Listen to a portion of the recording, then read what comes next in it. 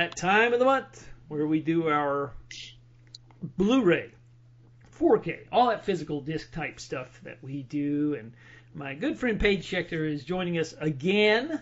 Thank you for joining us. I enjoy bantering it up with you when it comes to the physical media releases, and you're knowledgeable about this stuff, and so I'm always glad to have you on. Well, thank you. I'm happy to be here. Yes. So we've got a lot. Well, January was a little bit of a slower month, although there are some interesting titles. But I do feel like 2023 was maybe it was just an avalanche of releases last year, just all kinds of stuff getting issued that I never thought I would see on physical media in a high definition format. Of course, we've seen a few this year. There's the announcements of Little Darlings, of course, coming up in February. And King Kong is getting a 4K Yay! From Paramount. Yeah, the 1976 King Kong actually getting a 4K release before the 1933 film gets its release. So, yeah, that's. What I'm hearing, though, is there are going to be no extras on that. I don't know about the television cut. It is going to be included. I don't know if it's going to be in the 4K format or not. That would be nice to have a 4K master of the television cut, but we'll see. Yeah, that's definitely the biggest question on the mind of the King Kong fans. Do we get the TV cut? Yeah, that's true. And, my good friend Ray Morton was the commentator on the previous release from Scream Factory, and Ray's a good friend. And so what I'm hearing from his side of the fence is that it doesn't look like we're going to be getting any new extras. They just don't want to. But I don't know. The budgets aren't there for,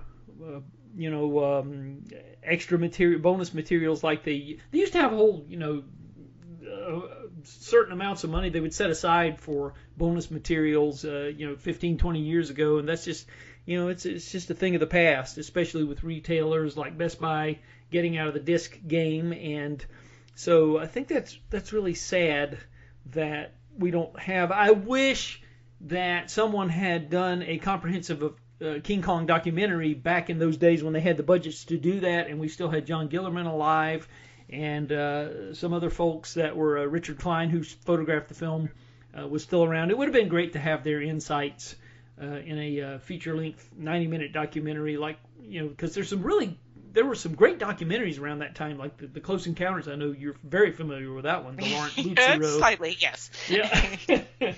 And Laurent Boutsireau did some really good stuff with those Spielberg documentaries, and I wish around that time we had been able to get a King Kong documentary. But I'm getting way off topic as I normally do. But anyway, having said that, 2023 was a little bit of an embarrassment of riches. But things have slowed down a little bit, but there's still some interesting titles, and we'll just jump right into it. And right. And of course we can always promote your Facebook page, Sibling Cinema, if you want to tell us a little bit for anybody who just may be listening to you for the first time on one of my shows. So yeah. Okay, sure. My sister and I created this, I guess, social media presence called Sibling Cinema, and we're on Facebook and Twitter, X, whatever you call it, Instagram, and Threads. And we love movies and we love television, so we do this thing called 10-word reviews, because who has the time to sit down and do a full-length review of every single thing we watch? So we created 10-word reviews that we do and that we encourage everybody coming on to do. Or you could just enjoy, comment, disagree. We have fun with all the people who come on and talk with us, including yourself, Adam. Yes, occasionally I do chime in, yes. And I do more reading of your, because I find them very amusing, and I love what you guys do over there. And so it's always interesting to hear your abbreviated takes on these films that get to the point. It's fun. What we do, it's not a standard cookie cutter kind of review thing. It could be descriptive or insightful or humorous or just focus on one tiny detail of the film. We'll just go anywhere with it, which makes it all the more fun. Yes, it does. It's a lot of fun, and like I said, I really enjoy seeing. I'm always amused when I Thank what you guys are doing.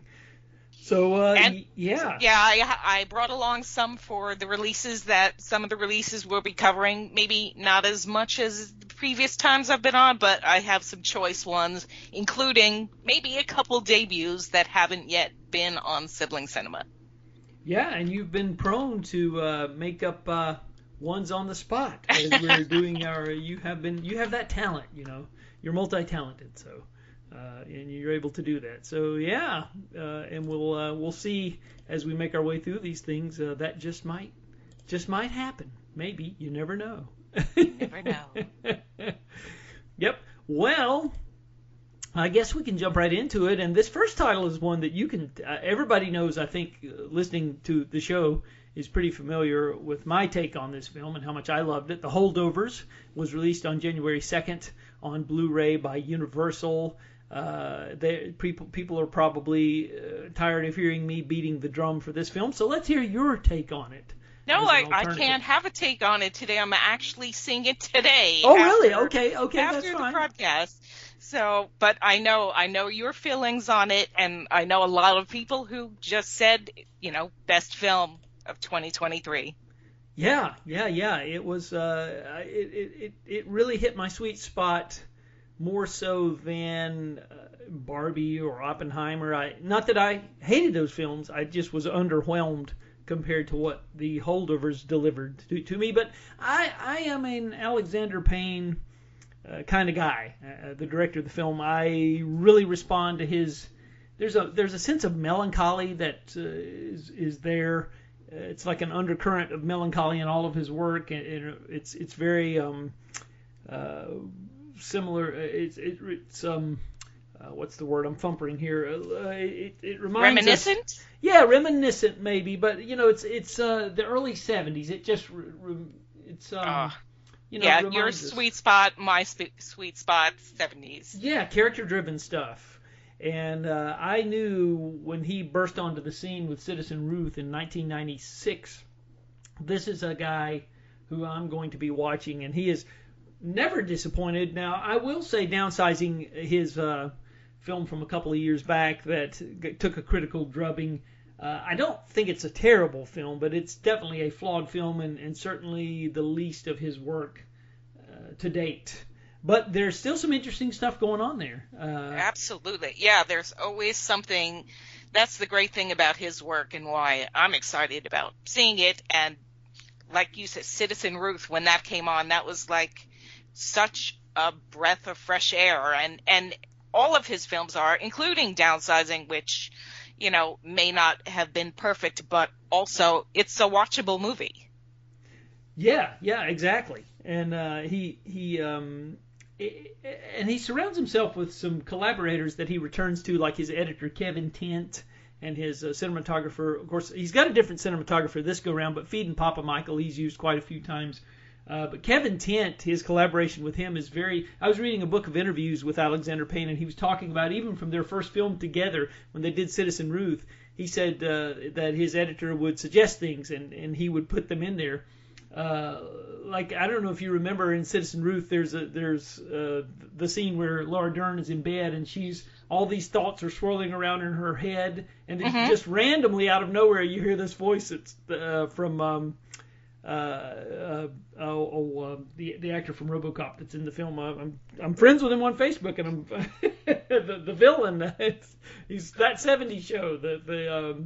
Kurtwood Smith. Kurtwood Smith, yes. I don't know, a senior moment there. But anyway, she earlier in the movie, Kurtwood Smith had said something. He was at work or something, and somebody was out, and she's just randomly. You can hear all these voices, and then suddenly out of nowhere you hear, "You get the carts." Oh, yes. I forgot about that. Now I want to watch Citizen Ruth again. Oh, yeah. And he said that was a suggestion from his editor. Like, she just has all these different thoughts of things that have happened to her, and just out of nowhere, he's something about, Jim's out today, you get the carts. And I thought, that's just so brilliant. That's so funny. But anyway, that was a long way to get to the punchline of that story, and I apologize, everybody, for that. But I'm prone to be long-winded sometimes, so anyway. Well, anyway, so what we'll do here is there's always so many Kino Lorber titles, and instead of going through the Kino Lorber chronologically, and I should go back and talk a little bit about, I'm sorry, I'm getting way ahead of myself, because I do want to talk about the holdovers. Obviously, I loved it. This Blu Ray just has a couple of featurettes from Universal. Nothing, it's kind of like electronic press kit type stuff that they're doing these days. So nothing. I mean, it's not bad, but it's just not don't look for a lot of bonus material. No 4K release stateside. There is a UK 4K release that's coming. That's been announced, but in America, nope, no announcement yet. So we'll see if that eventually happens. But I'm not so sure. I wouldn't hold my breath about that. And it's really maddening because Universal has this habit of releasing newer films on Blu-ray and then going back a couple of months later after they've seen how the Blu-ray did. Then they'll go back and do the 4K. Oh. Yeah, that's what it is. So they're gonna hold over. And I was wondering if it would have something to do with it going to Criterion Collection. Well, it could be. Yeah, that's a possibility. That has happened. There have been a couple instances where that did happen. But now, last year, like Megan, the horror film that was a huge hit in January of last year, initially that was just a Blu-ray only, and then I think April or May, maybe summertime. Sometime in the summer, they released a 4K several months after the Blu-ray release. So that was one of those instances that I'm talking about that Universal is prone to do. So. Mm-hmm. And you don't want to tell people not to buy it because, if you buy it, you're obviously supporting physical media, and the more sales, then the more likely they are to put the 4K out. But then again, it's like, well, do we have to go buy it twice? And it's a tricky area. So I don't know. But anyway, so we'll go on, though, and get through these Kino titles because there's quite a few of them, as usual. Odds Against Tomorrow from 1959, directed by Robert Wise. Of course, this was before he started doing the musical thing with West Side Story and Sound of Music, and but he was a multifaceted director, and this is basically a noir film that stars Harry Belafonte and Robert Ryan and Shelley Winters, and it's you've got Robert Ryan as a bigoted ex-con, and he agrees to take part in a bank robbery with a former cop played by Ed Begley, Sr., not Jr. And he hesitates when he finds out one of his partners is black because he happens to be a racist. And so there's all that tension there, racial tension. And anyway, Odds Against Tomorrow is it's a neat little thriller, good transfer here. This is originally, I think, a United Artists or MGM production. I can't remember for sure. It was either, let's see, I think it was an MGM. Yeah, it's MGM.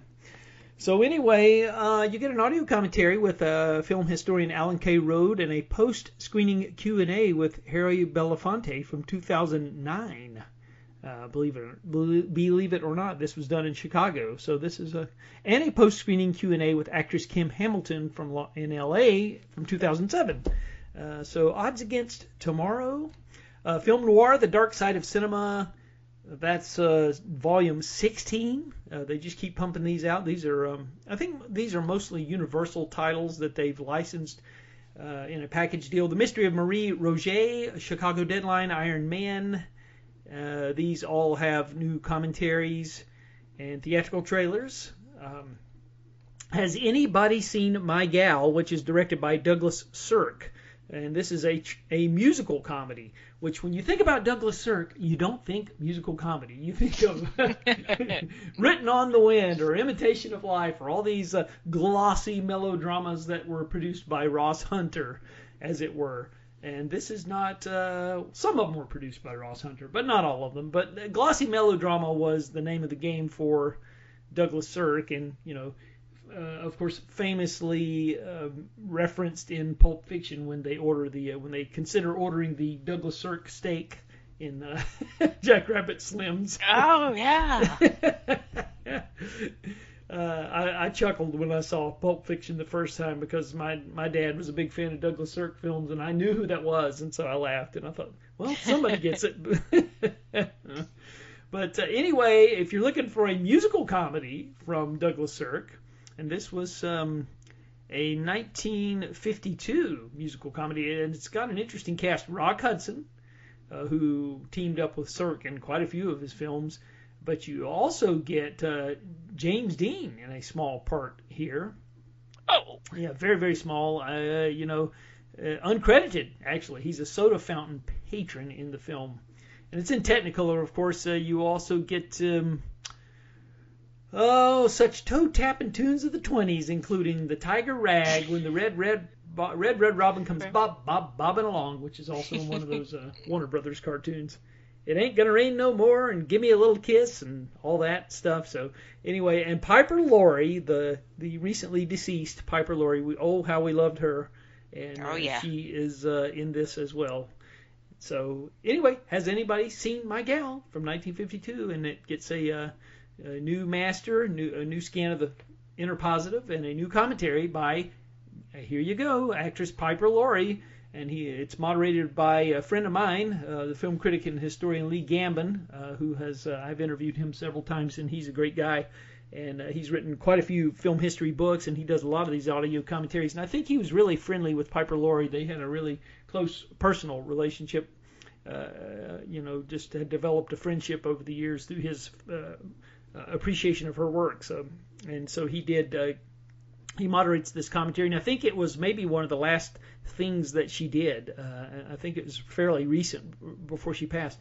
Anyway, The Road to Hong Kong from 1962. Bob Hope, Bing Crosby, Dorothy Lamour, who appeared in all of the other road films. I think this was the first one in 15 years or maybe 10 years. I'm not sure. It'd been a gap, let's put it that way. And there's a new commentary here by the filmmaker and historian Michael Schlesinger and archivist historian Stan Taffel. Have you ever seen any of the road pictures, and are you a fan of them? I was just curious. I can't specifically recall. I know I've seen some, but I can't really recall anything specific about them. Yeah, I'm kind of like that too. They were always on when I was growing up. They were in syndication, so they were always, Saturday afternoons. There's a road film with Hope and Crosby, and but I never really paid diligent attention to them, and I should have, and I probably should go back and just start with the first one and make my way through them. It's a blind spot. I hate to say it. And this Road to Hong Kong has some really interesting guest appearances by Peter Sellers, Frank Sinatra, Dean Martin, Pat O'Brien, David Niven. I mean, that's pretty interesting in a road film. So that's a star-studded road film. Yeah. So anyway, The Hell with Heroes, 1968. Joseph Sargent, the great director of Taking of Pelham 1, 2, 3, and MacArthur, and many, many television films that we love very much. This was one of his theatrical films starring Rod Taylor and Claudia Cardinale and Harry Gardino. It's a World War II, it's one of these dramas action dramas that takes place immediately following World War II. And yes, this has a score by Quincy Jones, and it's a new commentary by Steve Mitchell and Stephen J. Rubin. So, The Hell with Heroes. The Outside Man was an interesting film that I'd always wanted to see and never had the opportunity to see it because it was so hard to find. I think MGM released the DVD years ago and it went out of print. And this is, if you love the city of Los Angeles as much as I do, this is just a terrific time capsule into what Los Angeles looked like in 1972. It's a crime thriller directed by Jacques Deray. And it stars Jean-Louis Trintignant, Roy Scheider, Anne Margaret, Angie Dickinson, Michael Constantine, Jackie Earl Haley, John Hillerman, Alex Rocco, Talia Shire. This is an incredible cast. It's basically Jean-Louis Trintignant is a hitman, and he carries out his task and finds out that he was set up, and Roy Scheider is now after him. And so he's being chased through Los Angeles by Roy Scheider, and Anne Margaret is his target's widow. I mean, not Anne Margaret. Angie Dickinson is his target's widow, and she's out to get him. And Anne Margaret is his contact, who's supposed to help him get back home safely. And Anyway, it's just an interesting film, and this made me laugh. There's a scene where he's being chased by Roy Scheider, and they pass by a billboard, and it has a poster for The Other. Oh, okay. Yeah, so obviously this was filmed in early 1972 because The Other was released in May of '72. So obviously early part of that year, and it gives you a sense of the gritty side of LA, and like I said, having been out there many times, I just really appreciated it for the locations, if nothing else. But it's a fairly good. Oh, Georgia Engel is in this as well from the Mary Tyler Moore show. I forgot about that. She plays Jackie Earle Haley's mother in this film. I like that combo. Yeah, that is. So The Outside Man, I would recommend. It's been getting some negative reviews in terms of the quality because the color has been retrograded to a green tinge from the original DVD. I didn't have a problem with it. It has two cuts of the film, uncut version and the French version.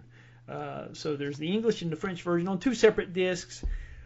And the only problem that I do have is that the song "The Outside Man" that used to play over the opening credits is no longer in this version. It has been omitted. I don't know if it's music rights or what's going on there, but that is not in this version. So we'll say that. But other than that, I didn't have a problem with the transfer. I thought it looked pretty good. It's just good to have it on Blu Ray, and for that I'm thankful. And so now Ted Kotcheff is a director you and I know quite well.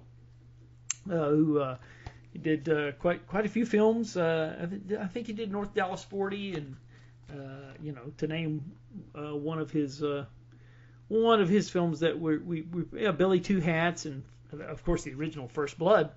He directed this film in 1982 called Split Image that's being released by Kino on Blu Ray for the first time, and it's one of those It's one of those films that were prevalent in the early '80s. I think Ticket to Heaven is another one similar to this. It's about an athlete, a high school athlete who gets caught up in a Karen Allen basically gets him interested, gets him to agree to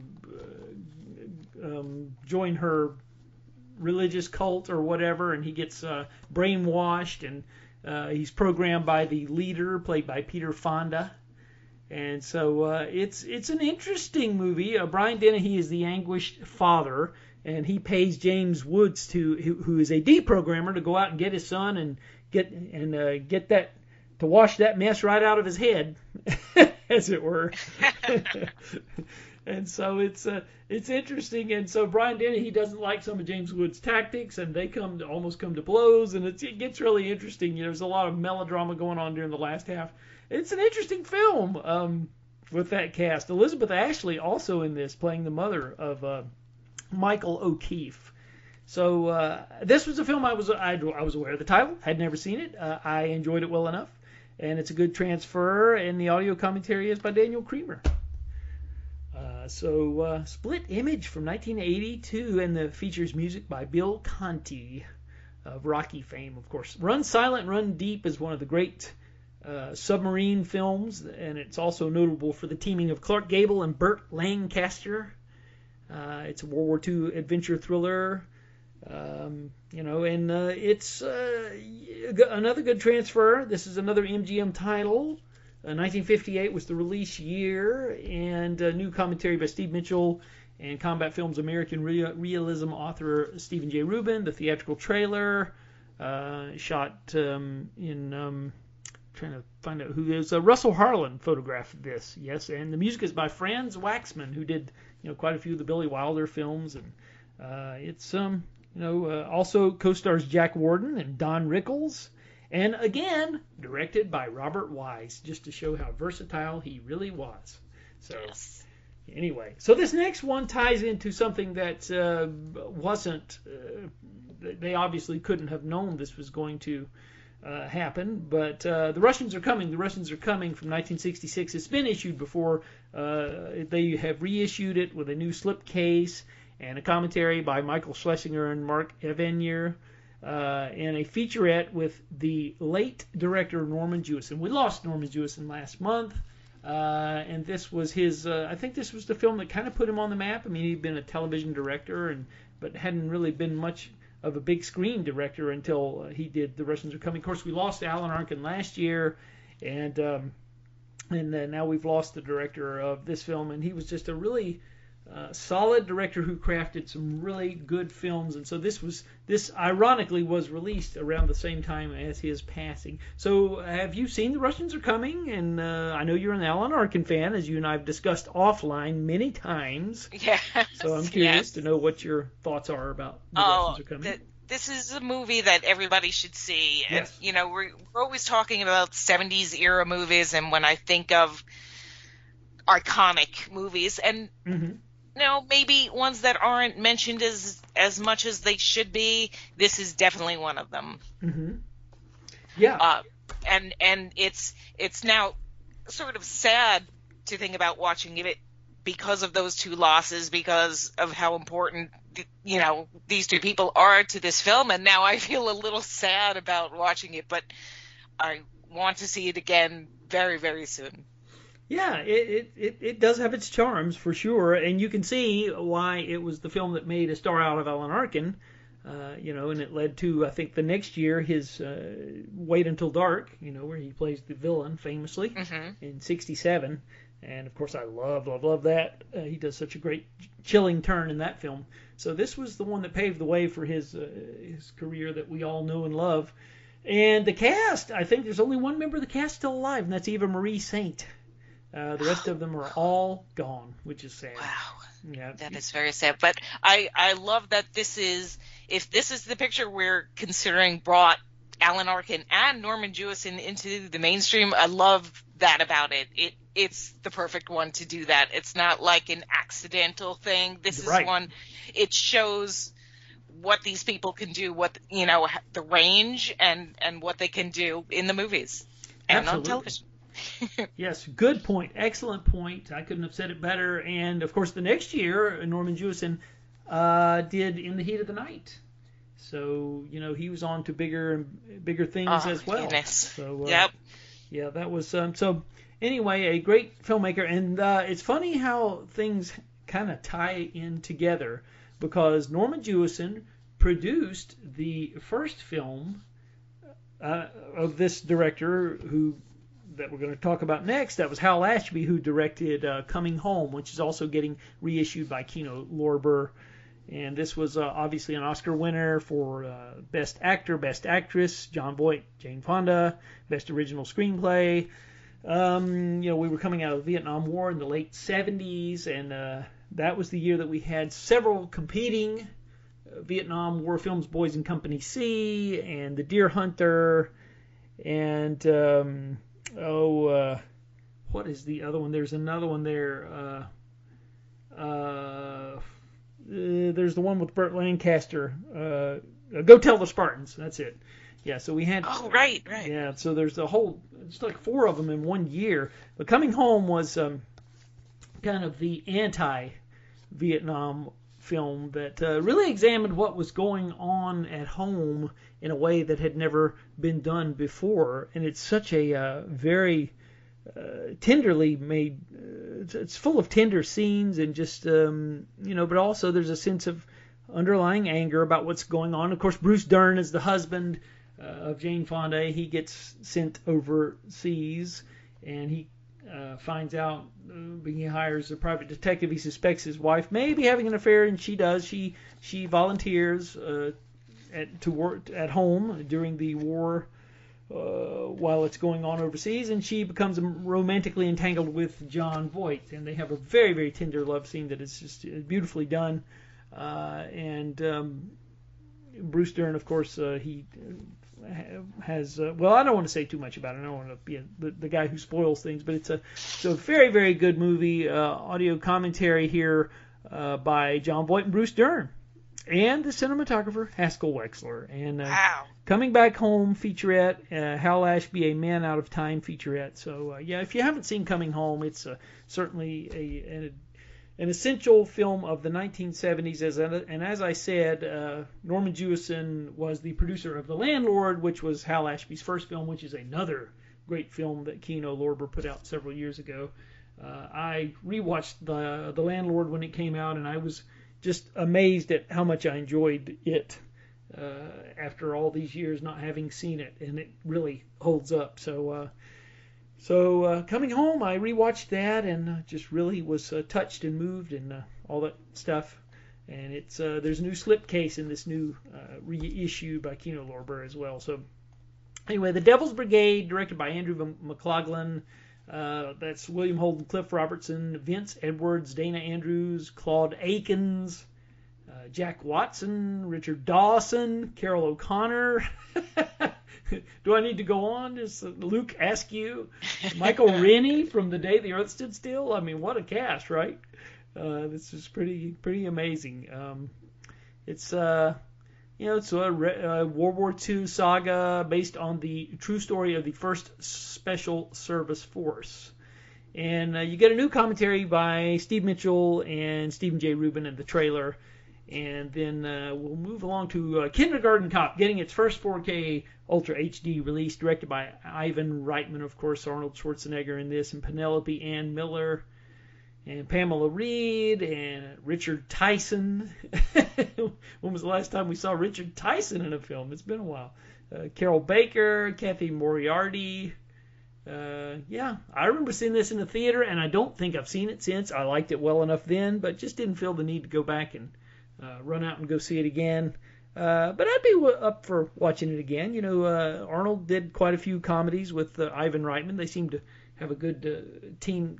They made a good comedic teaming, I think, in terms of their films that they did together. So I don't know what your thoughts are on Kindergarten Cop. I'd be curious. I think I have much the same. So when it came out, it was very popular. People loved to see it. It does. You don't think of comedy Schwarzenegger for like one-liners in movies, yes. But he has this ability to do it, and this is one of the films that showed that ability. Yep, it did. And like I said, I'm sitting here thinking, I thought, I saw that film in the fall of 1990, around Christmas time. I thought, geez, it's been 33 years since I saw that movie. Wow, it doesn't seem. And I even remember going to the movies to see it, and there was a teaser trailer for Backdraft. I remember, because they were both Universal productions, and so I remember seeing that teaser for Backdraft and thinking, "Wow, this looks like a great movie." So now that's a memory. You have a good memory of remembering trailers from movies you saw. I do. I remember that was the first time I became aware of Backdraft, and just seeing it and being wowed by that teaser. And yeah, it's funny. I can remember going back to February of '77 when I saw King Kong for the first time, which is 47 years ago this month. Which is, I don't want to think about that. Oh, I know, right? But I remember seeing the trailer for The Town That Dreaded Sundown in that film, the Charles B. Pierce film about the hooded killer that was never found, who went on a killing spree in Texarkana, Arkansas. And I remember that trailer. I was 6 years old at the time, and I remember sitting there, and the trailer's pretty scary anyway. And then at the end of the trailer, they say, "He was never found." And so I'm sitting there in my seat. I'm 6 years old, and I'm thinking, he could be outside. He could. Okay. He may be wandering around I thought it was somewhere. a spoiler alert there for a second. So I just remember being terrified before King Kong even started. I remember being terrified by this trailer. And so that's how far back I can remember trailers. Is I can remember the trailer for the, and I mean, it scared the bejesus out of me. It really did. I'm not kidding. I'm impressed. Really impressed with that. Yeah. So, and I proudly have a Blu Ray copy of the Town That Dreaded Sundown. It's funny, and the film is, it's not quite as effective as that trailer was, but it has its moments. It's not a terrible film by any stretch of the imagination. I mean, there are some parts in it that are a little amateurish because Charles B. Pierce could do that, but he wasn't the most, he's definitely no Scorsese or Spielberg, but there are some things that he knows how to effectively accomplish, as he did with The Legend of Boggy Creek. So it was the same guy. So anyway. But we'll move along. I will say that there are several new commentaries here on Kindergarten Cop. So anyway, now this is one that was an HBO staple, this next one. I wonder if you've seen it. I would be curious. The Boogans from 1981, starring Rebecca Balding and Fred McCarran, and it was directed by James L. Conway, who did a lot of those Sun Classic Pictures documentaries like The Lincoln Conspiracy and In Search of Noah's Ark and The Bermuda Triangle and all those things from the late 70s. I was wondering if you ever saw The Boogans, because it used to turn up on HBO quite a bit when I was a young lad in the early 80s. Are you still there? Yeah. Oh, I'm sorry. I lost something on my side. I thought, no problem. I was just thinking that I hadn't seen that since HBO in the 80s and haven't thought about it since either. Like, like a lot of times you're like, oh, I'd like to see that movie I saw decades ago. This isn't one of them. I remember Stephen King liked it. That's what kind of piqued my interest. He was a fan of it for some reason.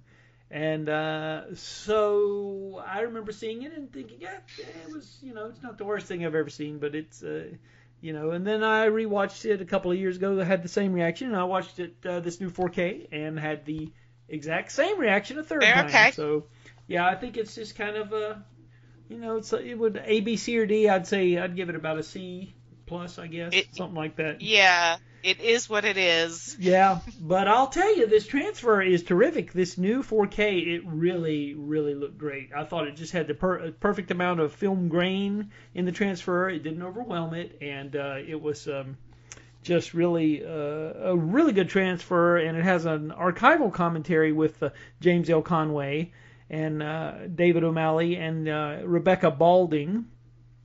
And I had interviewed James L. Conway a couple of years ago because I was very interested in his career making those films at Sun Classic Pictures, and he was a really good interview. Those films are still on the list of some of the biggest grossing documentary films of all time.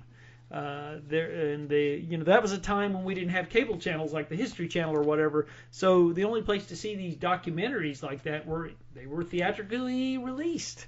And he was the man behind a lot of them. And so, he was married to Rebecca Balding, he told me. They met on the set of The Boogans, and she sadly passed away in 2022 of cancer, unfortunately. So I'm sure when he goes back and watches the film or listens to his commentary with her, it brings back some bittersweet memories because they seem to have a really, really good relationship, and they had several children. And because he told me, he said, well, the one good thing that came out of the Boogans was I met my wife there. So it makes me, I love that, kind of sad when I think about that. But anyway, it's a terrific 4K scan of the 35 millimeter negative, and there you go. So and then Monk, the complete third season, is out with remasters of all the episodes of the third season of Monk, and they're all in 4K remasters.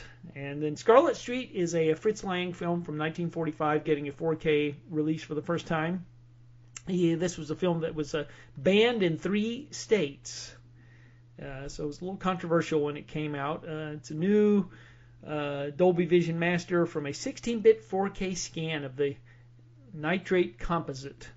And so really, really good transfer here. Some new audio commentaries as well. And He Walked by Night from 1948, which stars Richard Basehart, Scott Brady, the brother of the actor who was in Reservoir Dogs that played. I just read his biography. The one that plays the. I'll get it. I'm gonna find it. Yeah. I'm trying to help. Lawrence Tierney. That's it. Lawrence Tierney. Oh, okay. Sorry. Yes, Lawrence Tierney. Yep. Well, anyway, it just was on tip, and I read his biography last year. It was terrific. That Burt Kearns has written that book. I'm friendly with him on Facebook as well. It's a great, great book. But anyway, and Scott Brady, of course, played the sheriff in Gremlins, if in case anybody remembers that or not. Anyway, He Walked by Night is a film noir, and it was an inspiration for Dragnet, which also starred Jack Webb, who's in this film too. So also a new 16-bit 4K scan and new commentary by Imogene Sarah Smith. So those are all of the Kino titles that were released in the Those month. are some interesting Kino titles. There's like almost none that I would not want to check out. Yeah, I know. Those are, it was well, they do such good work there. So anyway, but yeah, I will quickly go through the Criterion titles. The Apu trilogy, that's a Satyajit Ray's milestone trilogy about a free-spirited child in rural Bengal who matures into an adolescent urban student and finally a sensitive man of the world. All these films getting a first 4K Ultra HD release. Some audio recordings of Ray from '58, a video essay, 1967 documentary short. Blood Simple getting a first ever 4K Ultra HD release. No new extras. The extras that were created for the Blu Ray release are getting ported over, but I hear the transfer is quite exquisite there. I'm sure you're a fan of Blood Simple. You know it. What was the first time you saw Blood Simple? What was your first? Because I don't remember my first time, but I'm curious about other. Oh my God, my memory isn't quite as sharp as yours. When was the first time I saw Blood Simple? I just have no memory of the first time I saw it. It just that when I think of the Coens, that comes right to mind. You know, like it may not be the one everybody thinks of, but it's one of the ones I think of. Oh, absolutely, yeah. I remember I used to read Fangoria magazine when I was in high school, and so Fangoria, they had this segment where they would review new movies on VHS tape, and Blood Simple was one of their capsule reviews, and I remember reading it, and I thought, this sounds interesting, and then lo and behold, it turned up on HBO, and so I watched it on HBO not long after that. I read that review, and boy, I was blown away. I thought, man, it was so full of twists and turns, and I didn't know where this was going, and it was so atmospheric, and even though I was only, I think, 15 at the time, it really caught my attention, and it was one of those movies I immediately wanted to share with everybody that I knew. I was like, I taped it off HBO, and I would shove the tape in people's hands, and I would say, you gotta watch this, I was like the street corner preacher there, proselytizing about Blood Simple. This is amazing. This is you got to see it.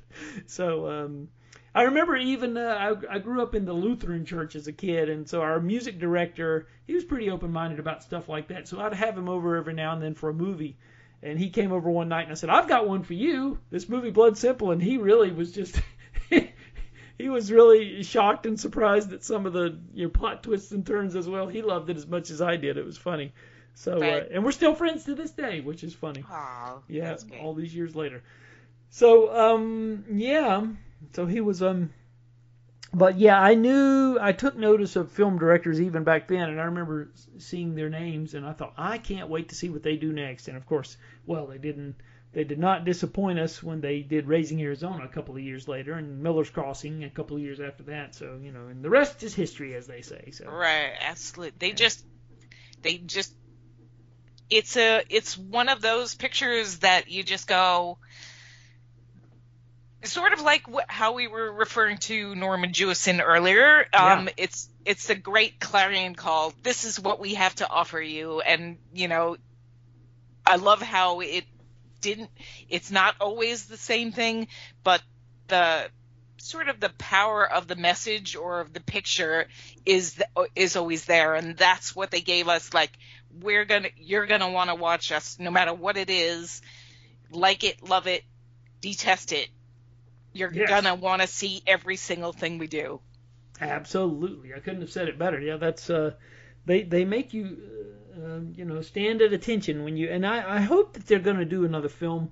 I don't know, they kind of went their separate ways there for a little bit. They were doing separate projects, and so I hope that at some point they'll come back and that the curtain has not been lowered on their film career. I hope that's not the case. I sure hope so. Yeah. Yeah. So anyway, John Sayles' 1996 film Lone Star has been issued for the first time on 4K and features a new conversation between John Sayles and filmmaker Gregory Nava and the director of photography of the film. It's a sprawling neo-Western mystery about an investigation that uncovers the haunted, racially violent past of a small Texas border town. Chris Christopherson, Matthew McConaughey.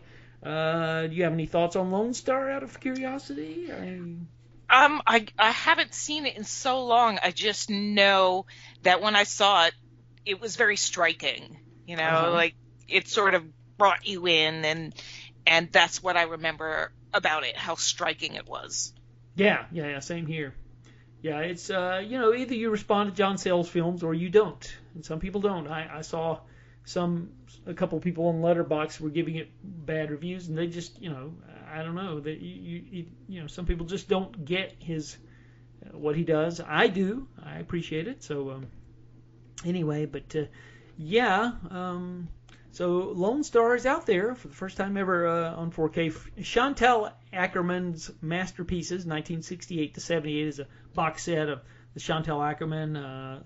Sauté Maville, L'Infant, I'm not even going to try to pronounce these, La Chambre, Hotel Monterey, 15/8, I'll try with the ones I can pronounce. John Dielman is the one, of course, and News from Home, and John Dielman is the one that caused a big stir last year when it made the AFI list of at the top of the list. A lot of controversy there, so I don't know. I have seen John Dielman, and it is... I get what she was going for. She's trying to lull you into a sense of complacency and then, shock you at during the last 10 minutes of the film, because you're not prepared emotionally for it. But it's a long sit for 3 hours just to get to the 10-minute punchline at the end. I get it. I understand what she was doing, but can't say it's quite for me, and I don't have any desire to return to that. But nevertheless. Mudbound is writer-director Dee Rees' story about an American tragedy about two families in the 40s Mississippi Delta, one of white landholders and one of black tenant farmers. This got a lot of awards chatter back in, I don't know that it won anything, I can't remember, 2017. New audio commentary with Rees, new documentaries, interviews with the production designer, director of photography. But Mudbound from 2017 getting, I think this may be the first disc release because I think it was a Netflix production, I believe. Anyway, and Trainspotting is last but not least on the Criterion list. Jolt of adrenaline to the heart of 1990s British cinema. Danny Boyle's second film, adaptation of Irvine Welsh's novel about the life and times of a heroin addict and his misfit mates. And it's first time ever on 4K. I think this was a Criterion Laserdisc many, many years ago. And I think they may have ported over some of their old Laserdisc bonus materials because they owned the rights to those. And there's audio commentary with Boyle. And, I think there may be a few new things here. There's also reflections from the soundtrack artist. But it was a trend-setting soundtrack. I mean, Lust for Life, that opens the film by Iggy Pop, has, it permeated the culture in a major way when this film came out. Used in a lot of commercials and such. So, yeah, so Trainspotting was, I love it. I think Trainspotting is terrific. I like the sequel, too. I think it's a good follow-up. That came out about 7 or 8 years ago, something like that. But I don't know what your thoughts are on Trainspotting, but I would be curious. I feel like we're running sort of a theme in this show of movies that bring artists to the public, and yes. This was did this for Danny Boyle, and I haven't seen it in a while, but it's another movie where you remember what you felt when you first saw it. Oh, yeah. And how shocking it was, and how disgusting that bathroom was. And you remember the details of how you saw it, like Pulp Fiction, yes. We mentioned earlier, and you remember the experience of watching the movie, which is an incredible thing for a movie to do. Oh, yeah. It's he was really, if he hadn't proved himself on Shallow Grave, he certainly proved himself with Trainspotting, and he has I love Shallow Grave. I do too. That's like you were talking about Blood Simple. That's one of those movies I would say you must see Shallow Grave. Yeah, I'm actually, as we're recording this, I'm looking at my shelf, and it's Criterion. I just recently picked it up because I didn't get a review copy of it, so I found a used copy of it, Criterion Blu Ray, and picked it up about a month ago, and I keep thinking I'll pull it off the shelf and go back and rewatch it. I need to do that. Need to make that happen. So.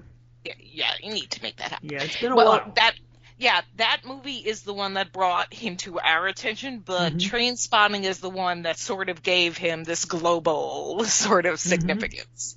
But I hope when people saw Train Spotting that they went back and said, I gotta see Shallow Grave, because that's an incredible movie.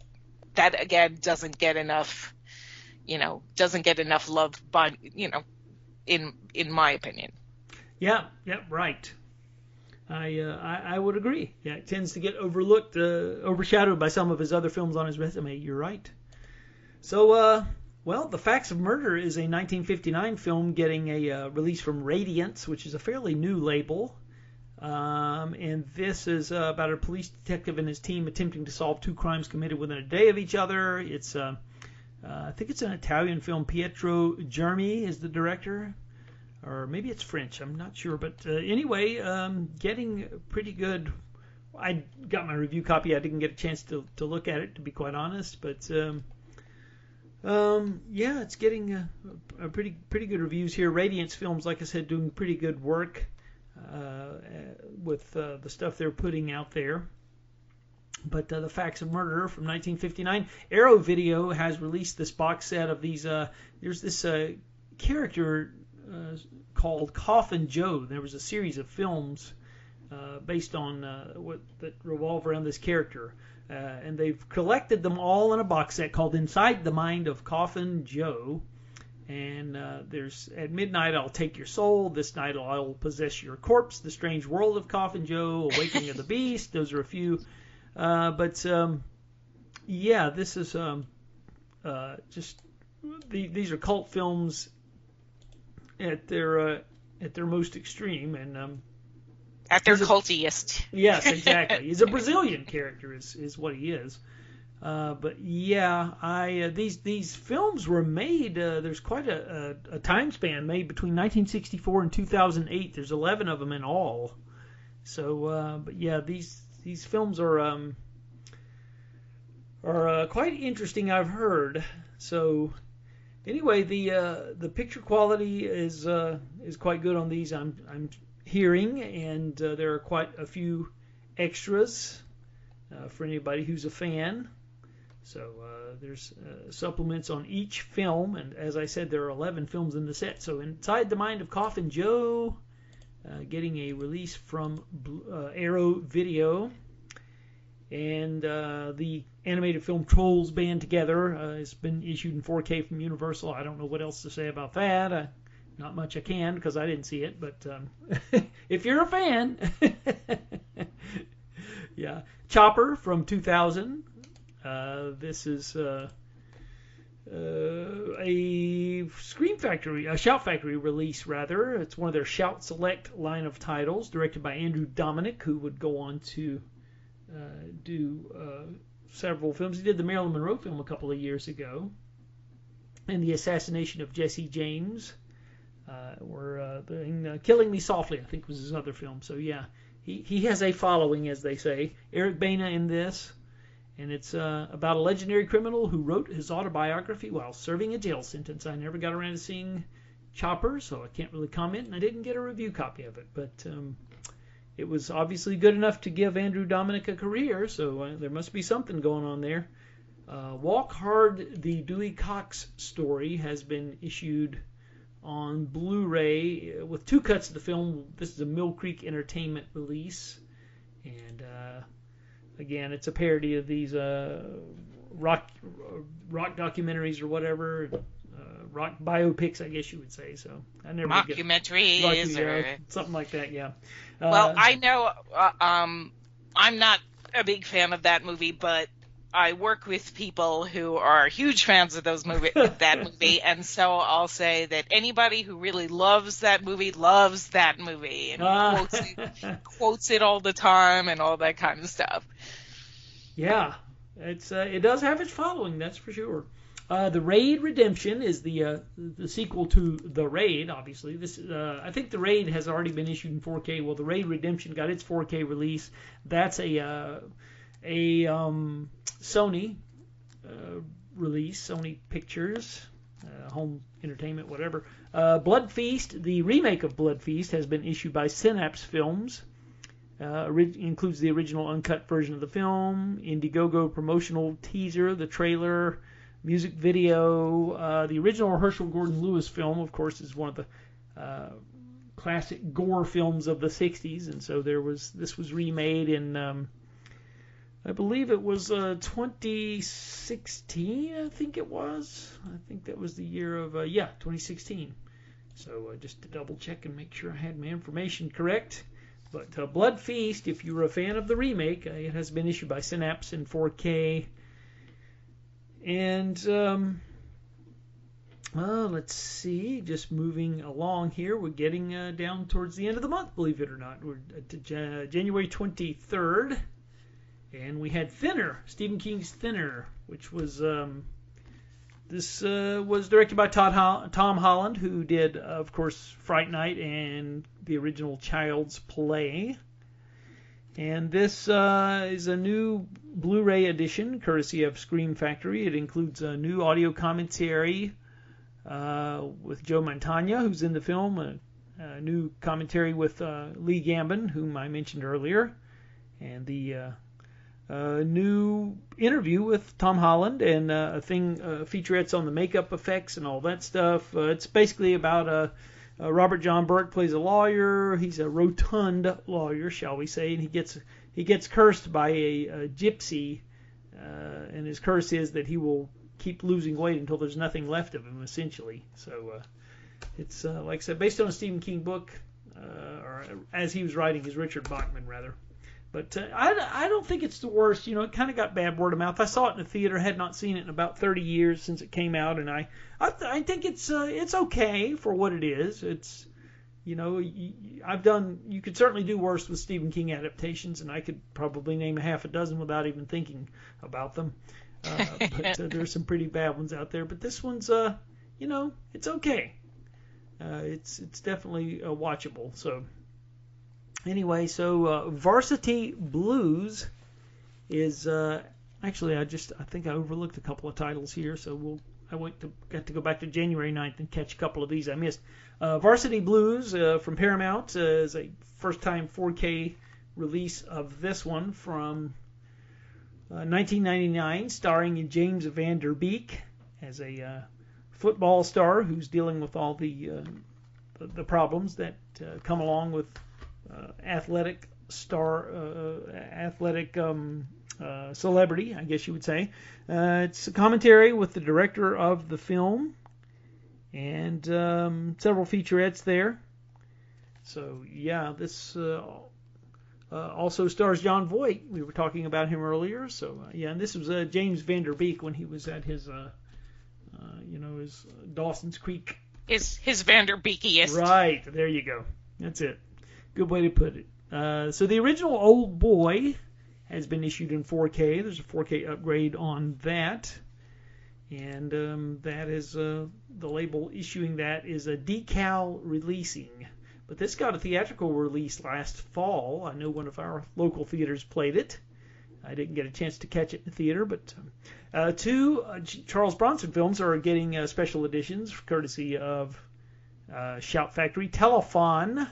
Or is it telephone? I wasn't sure whether it's... I always thought it was telephone. I did too, but I've heard it pronounced various ways. I'm going with telephone, but anyway, the Charles Bronson 1977 thriller and St. Ives from 1976. Those are both getting special editions, separate, of course, from Shout Factory. And Eddie Murphy Raw. How about that? The concert film starring Eddie Murphy with a lot of material that couldn't be, that would definitely get you canceled today. Let's put it that way.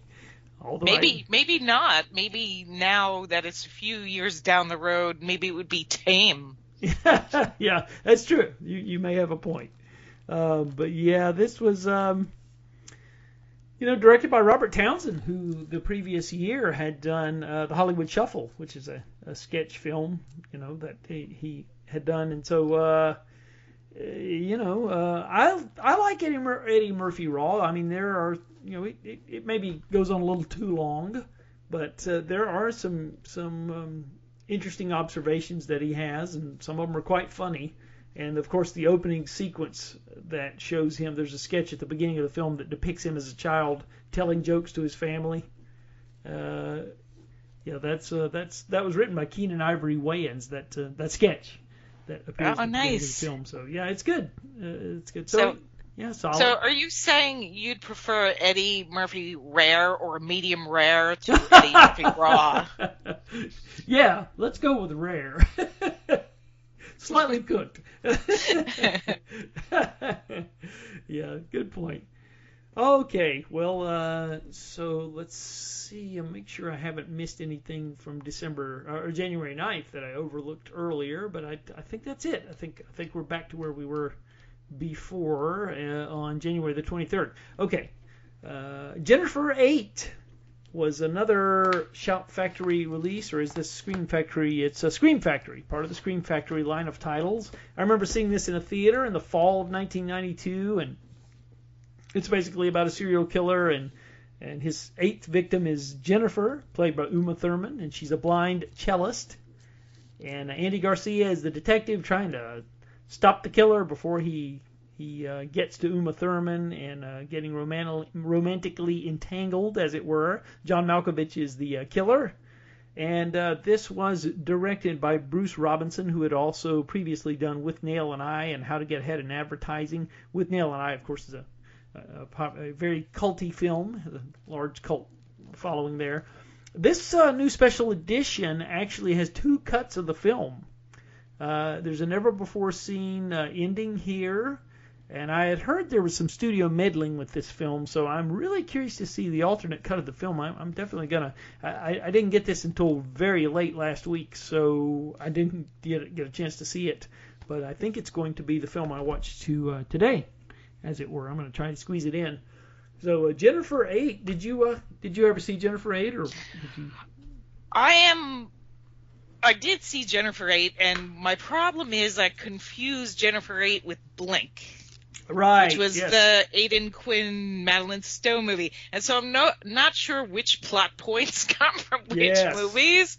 But it's from that particular era where the movies are watchable, but not something you're going to visit tremendously over and over again, but definitely worthy of your time. Yep. Yeah, I thought Jennifer 8 was okay. I thought I was expecting it to be a little bit better than it was, quite frankly. But I will be curious to see the alternate cut, and maybe that will improve upon the film. But I never disliked it. Let's put it that way. I thought it was serviceable, I guess, is a good way to put it. So there's a new double feature from Cohen Media releasing, The Sea Shall Not Have Them and Albert R.N. It's 2 British wartime classics directed by Lewis Gilbert, who went on to do some of the James Bond films. And these are from 1953 and 1954. The Triplets of Belleville, I think this was either won an Academy Award or was nominated from 2003 for Best Animated Film. I can't remember if it won or not. It's been a long time. But anyway, it's a French film, French animated film, Triplets of Belleville. I remember watching it when it came out, and I wasn't as overwhelmed by it as everyone else seemed to be, but maybe I would feel differently now, so I would like to revisit it hopefully soon. And we're getting down to the nitty-gritty here, as it were. January 30th, we're at the end of the month. We have the Conan Chronicles, which is the first 4K issue of the 2 Conan films, Conan the Barbarian and Conan the Destroyer, from 1982 and 1984, and I always thought it was sad that they didn't keep going after Conan the Destroyer, but because there was so much material they could have mined, but they didn't. But the Conan the Barbarian was really the film that gave us the Arnold Schwarzenegger we would later know through the 80s, and kind of helped define his cinematic presence. I mean, he had made films before this, but this was the one that kind of put him on the map. And it's directed by John Milius, the original, and the second one was directed by the legendary Richard Fleischer. And if we recited his career, we would be here all afternoon, because he made so many films that just that guy's resume is amazing, but that's a whole other thing. But yeah, there's lots of new bonus material here, new featurettes, new commentaries, new documentaries. There's 3 cuts of Conan the Barbarian on this disc, believe it or not. There's an international cut and I think maybe a director's cut and theatrical, and so it's if you are a fan of the Conan films, this set is quite a welcome addition to the 4K on 4K. So that's an Arrow Video release. And Eli Roth's Thanksgiving, which came out last fall, I did see this in a theater, and it was, typical Eli Roth, not quite as good as some of his other films, and not, it was okay. It wasn't quite as good as some of the other ones that I have. I've enjoyed some of his other ones. Knock Knock I really enjoyed with Keanu Reeves. I thought that was very well done. And The Green Inferno was, I have to admit I enjoyed that one as well. And I enjoyed both of those more than I did Thanksgiving, although Thanksgiving has some interesting kills in it for sure. And it's based on a trailer that originally appeared in the Grindhouse film at the beginning of the film, so fake trailer, and they expanded it into a feature film, just like they did with Machete. So same concept. So The Psychic from 1977 is a Severin Films release. This stars Jennifer O'Neill, and it's directed by Lucio Fulci, and it's about a clairvoyant woman and who finds a skeleton in her late husband's home, and tries to find out the truth about who the person was, who put her there, yada yada yada. So never saw this, but I know there are big fans of Lucio Fulci, the Italian horror film director. So maybe sometime. Speaking of Madeline Stowe, it's funny how it all comes back. All these things tie together. How about Unlawful Entry from 1992? Did you see that? I saw that in the theater and saw it right after Ray Liotta's passing. I went back and revisited it. First time ever Blu Ray release, by the way. Limited edition of 1,600 copies. I think that they pressed for this release. It's a Shout or maybe Scream Factory release. And the good news here is this is a 20th Century Fox title. Although it may be, now that I'm thinking about it, it might be one of those Morgan Creek productions. So if it is, then it's not. I think the rights to Morgan Creek stuff have reverted to another company. But I was going to say, originally it was a Fox release, and maybe that gives us hope that the Fox titles that Disney have been sitting on will be getting issued. But now that I'm thinking about it, it may be Morgan Creek. I'm not sure. But anyway, nevertheless, Unlawful Entry is getting a Blu-ray release in a limited edition. I like this film. It's a solid thriller of its type. I don't know what your feelings are, but I don't remember it. I saw it way back in the day. I have no recollection, so clearly, writing down here, have to revisit that movie. Mm-hmm. Yep, it gets the job done, as the old saying goes. So I would recommend going back to revisit it. It's worth your time. So Red Rock West, this is one of my favorite films of the early 90s, directed by John Dahl, starring Nicolas Cage and the great J.T. Walsh. And I love this film. This was a film that was actually dumped onto HBO unceremoniously, and it was so well received that they actually took it off of HBO and put it in theaters and gave it a theatrical release, and as they should have. And The Last Seduction was the same director. They did the same thing to that film, dumping it on HBO and then giving it a theatrical release the following year. So these are like a neo-noir, I guess you would call, as far as the type of film it is. Nicolas Cage comes to town. He's looking for a job. Walks into a bar. There's a sign that says "Help Wanted." He says, "I'm here for the job," and he's mistaken by J.T. Walsh as the man he's hired to kill his wife. So he says, "Oh, you're here for the job? Well, here's the cash, and go to her house and take her out." Well, he's actually there for the job as the bartender, not to kill the guy's wife. And so it's all these twists and turns. And if you haven't seen it, the less said, the better. It's just a delicious thriller that also stars Dennis Hopper at his Dennis Hoppiest.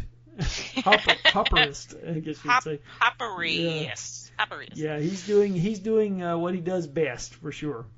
So it's Laura Flynn Boyle is the wife of J.T. Walsh, who he's wanting dispatched, and so it's a lot of just interesting twists and turns. But it's one of these films where you have to suspend your disbelief, because it's one of these movies where everything has to fall in place at the exact same time. Otherwise, the entire plot would completely disintegrate. So it's one of those things. But anyway, Red Rock West getting its first domestic Blu Ray release on Vinegar Syndrome in a new media book. So and there you are with that. The latest John Woo film, Silent Night, which was released in December, made its way to Blu Ray. I think that's a Lionsgate release. And a couple of Warner Archive titles here that we have. The Marx Brothers film A Day at the Races was their second film at MGM. A lot of people are more appreciate the films that the Marx Brothers did at Paramount more so than MGM. I'm kind of in that camp. I think there was more anarchy, and they were just generally funnier when they were at Paramount. They were kind of left to their own devices, whereas the MGM films, they stop for these musical sequences. Alan Jones, who was the father of Jack Jones, who sang the theme from The Love Boat. He was a rising star at MGM, so he's in this and the previous film, A Night at the Opera, and so it stops dead cold for him to do his musical number, and so those kind of things hurt the film. It's an hour and 51 minutes versus the Paramount films, which typically ran just barely an hour, so it's a lot longer than the other Marx Brothers films that were made at the other studio, but nevertheless, it has its moments. There's some amusing moments that you would expect from a Marx Brothers film. There's tons of extras here on this. Commentary by the Marx Brothers Encyclopedia author Glenn Mitchell, making of featurettes, MGM cartoons, audio-only treasures of Groucho performing Dr. Hackenbush, which was written for the film but not used. Those sort of things. A Day at the Race getting a welcome Blu-ray release. Rover Dangerfield, the animated film starring the voice talent, of course, of Rodney Dangerfield. This was originally conceived as an R-rated film developed by Rodney and Harold Ramis. And then the folks at Warner Brothers, who were running the studio at the time, decided they wanted to go in a more kid-friendly direction. So they had Rodney tame the jokes down to make them more family-friendly, shall we say. And the screenplay is credited to Rodney. And the animation is done by the same folks who did the Brave Little Toaster a couple of years before that. But this film, I don't even think it made $1 million. I think it made several $100,000, and it was quickly forgotten in 1991. And I think if they'd gone the R-rated route as an animated film, it would have been much... I think it would have found its audience, but it just kind of landed with a thud. But it does have a following, and the animation is good. This is a new restoration. Special features include several Warner Brothers cartoons, a theatrical trailer. I don't know that this has ever been available in anything but the old Snapper Case Warner Brothers DVD that it was a 4x3 transfer. So it's good to get a Blu-ray widescreen proper release of this. And the same goes for the next film, which I am a big fan of, Joe's Apartment, starring Jerry O'Connell and Megan Ward, and featuring music by Carter Burwell, who did the music for Blood Simple that we talked about earlier. Yes. And so it ties back. This is based on an MTV short, of course, about a man who moves to the big city and finds that his apartment's infested with roaches, but they expanded it into a feature film, and I think it may have been the first film for MTV Pictures. But this again didn't get did not get very good reviews when it came out, but I remember catching it on HBO, and I laughed very hard. There's a Busby Berkeley type dance sequence that is a choreographed dance sequence that's set inside of a toilet bowl with these cockroaches singing and dancing that just, I don't know, it's lowbrow humor for sure, but man, did it hit my sweet spot and make me laugh a lot. And when I laugh, that's really all that matters. And so Joe's Apartment, I've wanted a good Blu Ray version of this for years, and I'm so glad that I couldn't believe it when I saw it was coming out. I was shocked. I was like, Joe's Apartment, you're kidding. I thought I was the only person on the planet who liked that. But anyway, so Cabin in the Sky. Oh, by the way, did you ever see Joe's Apartment? I have to ask that. So. No, I don't. I remember the fact of Joe's Apartment, but yeah. I don't remember if I even saw it. Well, I would recommend you seeking it out if you can, because I think you'll laugh quite a bit. Okay. I think it will tickle your funny bone, I believe, because I kind of sort of know what your sense of humor is. We share a very similar sense of humor, so I have a feeling that you will respond. So anyway, Cutting Class from 1989, which I never did see, but that has been issued on 4K by MVD as one of their titles, and couple of Warner Archive titles here. Cabin in the Sky, the musical from 1943 that stars Ethel Waters, Eddie Rochester Anderson, Lena Horne. And this features an audio commentary by Eddie Rochester Anderson's children. And there's interview excerpts with Lena Horne. Audio only bonus with Louis Armstrong. And it's obviously based on the Broadway musical, and it's the story of a rascally little Joe torn between the love of his devoted wife Petunia and the wiles of good time bad girl Georgia Brown. So it's one of those musicals that just about everybody seems to be fond of, and it's been needing a Blu Ray reissue, and so thankfully the good folks at Warner Archives did that. Cabin in the Sky, 1943. And just a couple other Warner Archive titles. We'll run through these real fast. Faithless from 1932. It's a pre-code drama with Tallulah Bankhead. And let's see, there are just a few other. Prince and the Pauper from 1937. That's another Warner Archive title. Errol Flynn starring in this. And that might do it for the Warner Archive titles for the month. There may be one. It seems like I'm missing one more, but maybe not. But I will end things with this, and I'll be curious to see if you remember this one. Another HBO staple, Strange Invaders from 1983, starring Paul Le Mat, Nancy Allen, Diana Scarwood, Michael Lerner, Louise Fletcher, and this was about alien invaders from the 50s. In the 1950s, who take over the inhabitants of a town, and then about 30 years later, Paul Le Mat is a reporter investigating his wife is kidnapped or disappears rather, and ex-wife, and he tries to find out what happened to her. And Nancy Allen is the reporter who knows a little something about this, and it's okay of its type. It has some amusing things going on. It's a screenplay by William Condon, who would go on to do other things later on, some critically acclaimed films. And it's very well filmed in Panavision. I love the cinematography in this, but yeah, it was one of these HBO staples that I had not seen in quite a while, and MGM has, it's previously I think a Twilight Time title, but MGM has the Twilight Time's out of print, so MGM has done the release honors with a Blu Ray reissue of Strange Invaders from 1983. So I think that'll take care of the Blu Ray releases for the month of January. There were a few things there worth mentioning, I believe. Yeah, some good things to check out. So, yep.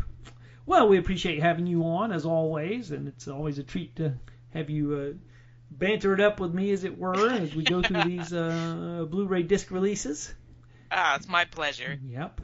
And we'll hopefully have you on again really soon in the near future, and we'll do it again. Okay, great. Thanks, Adam.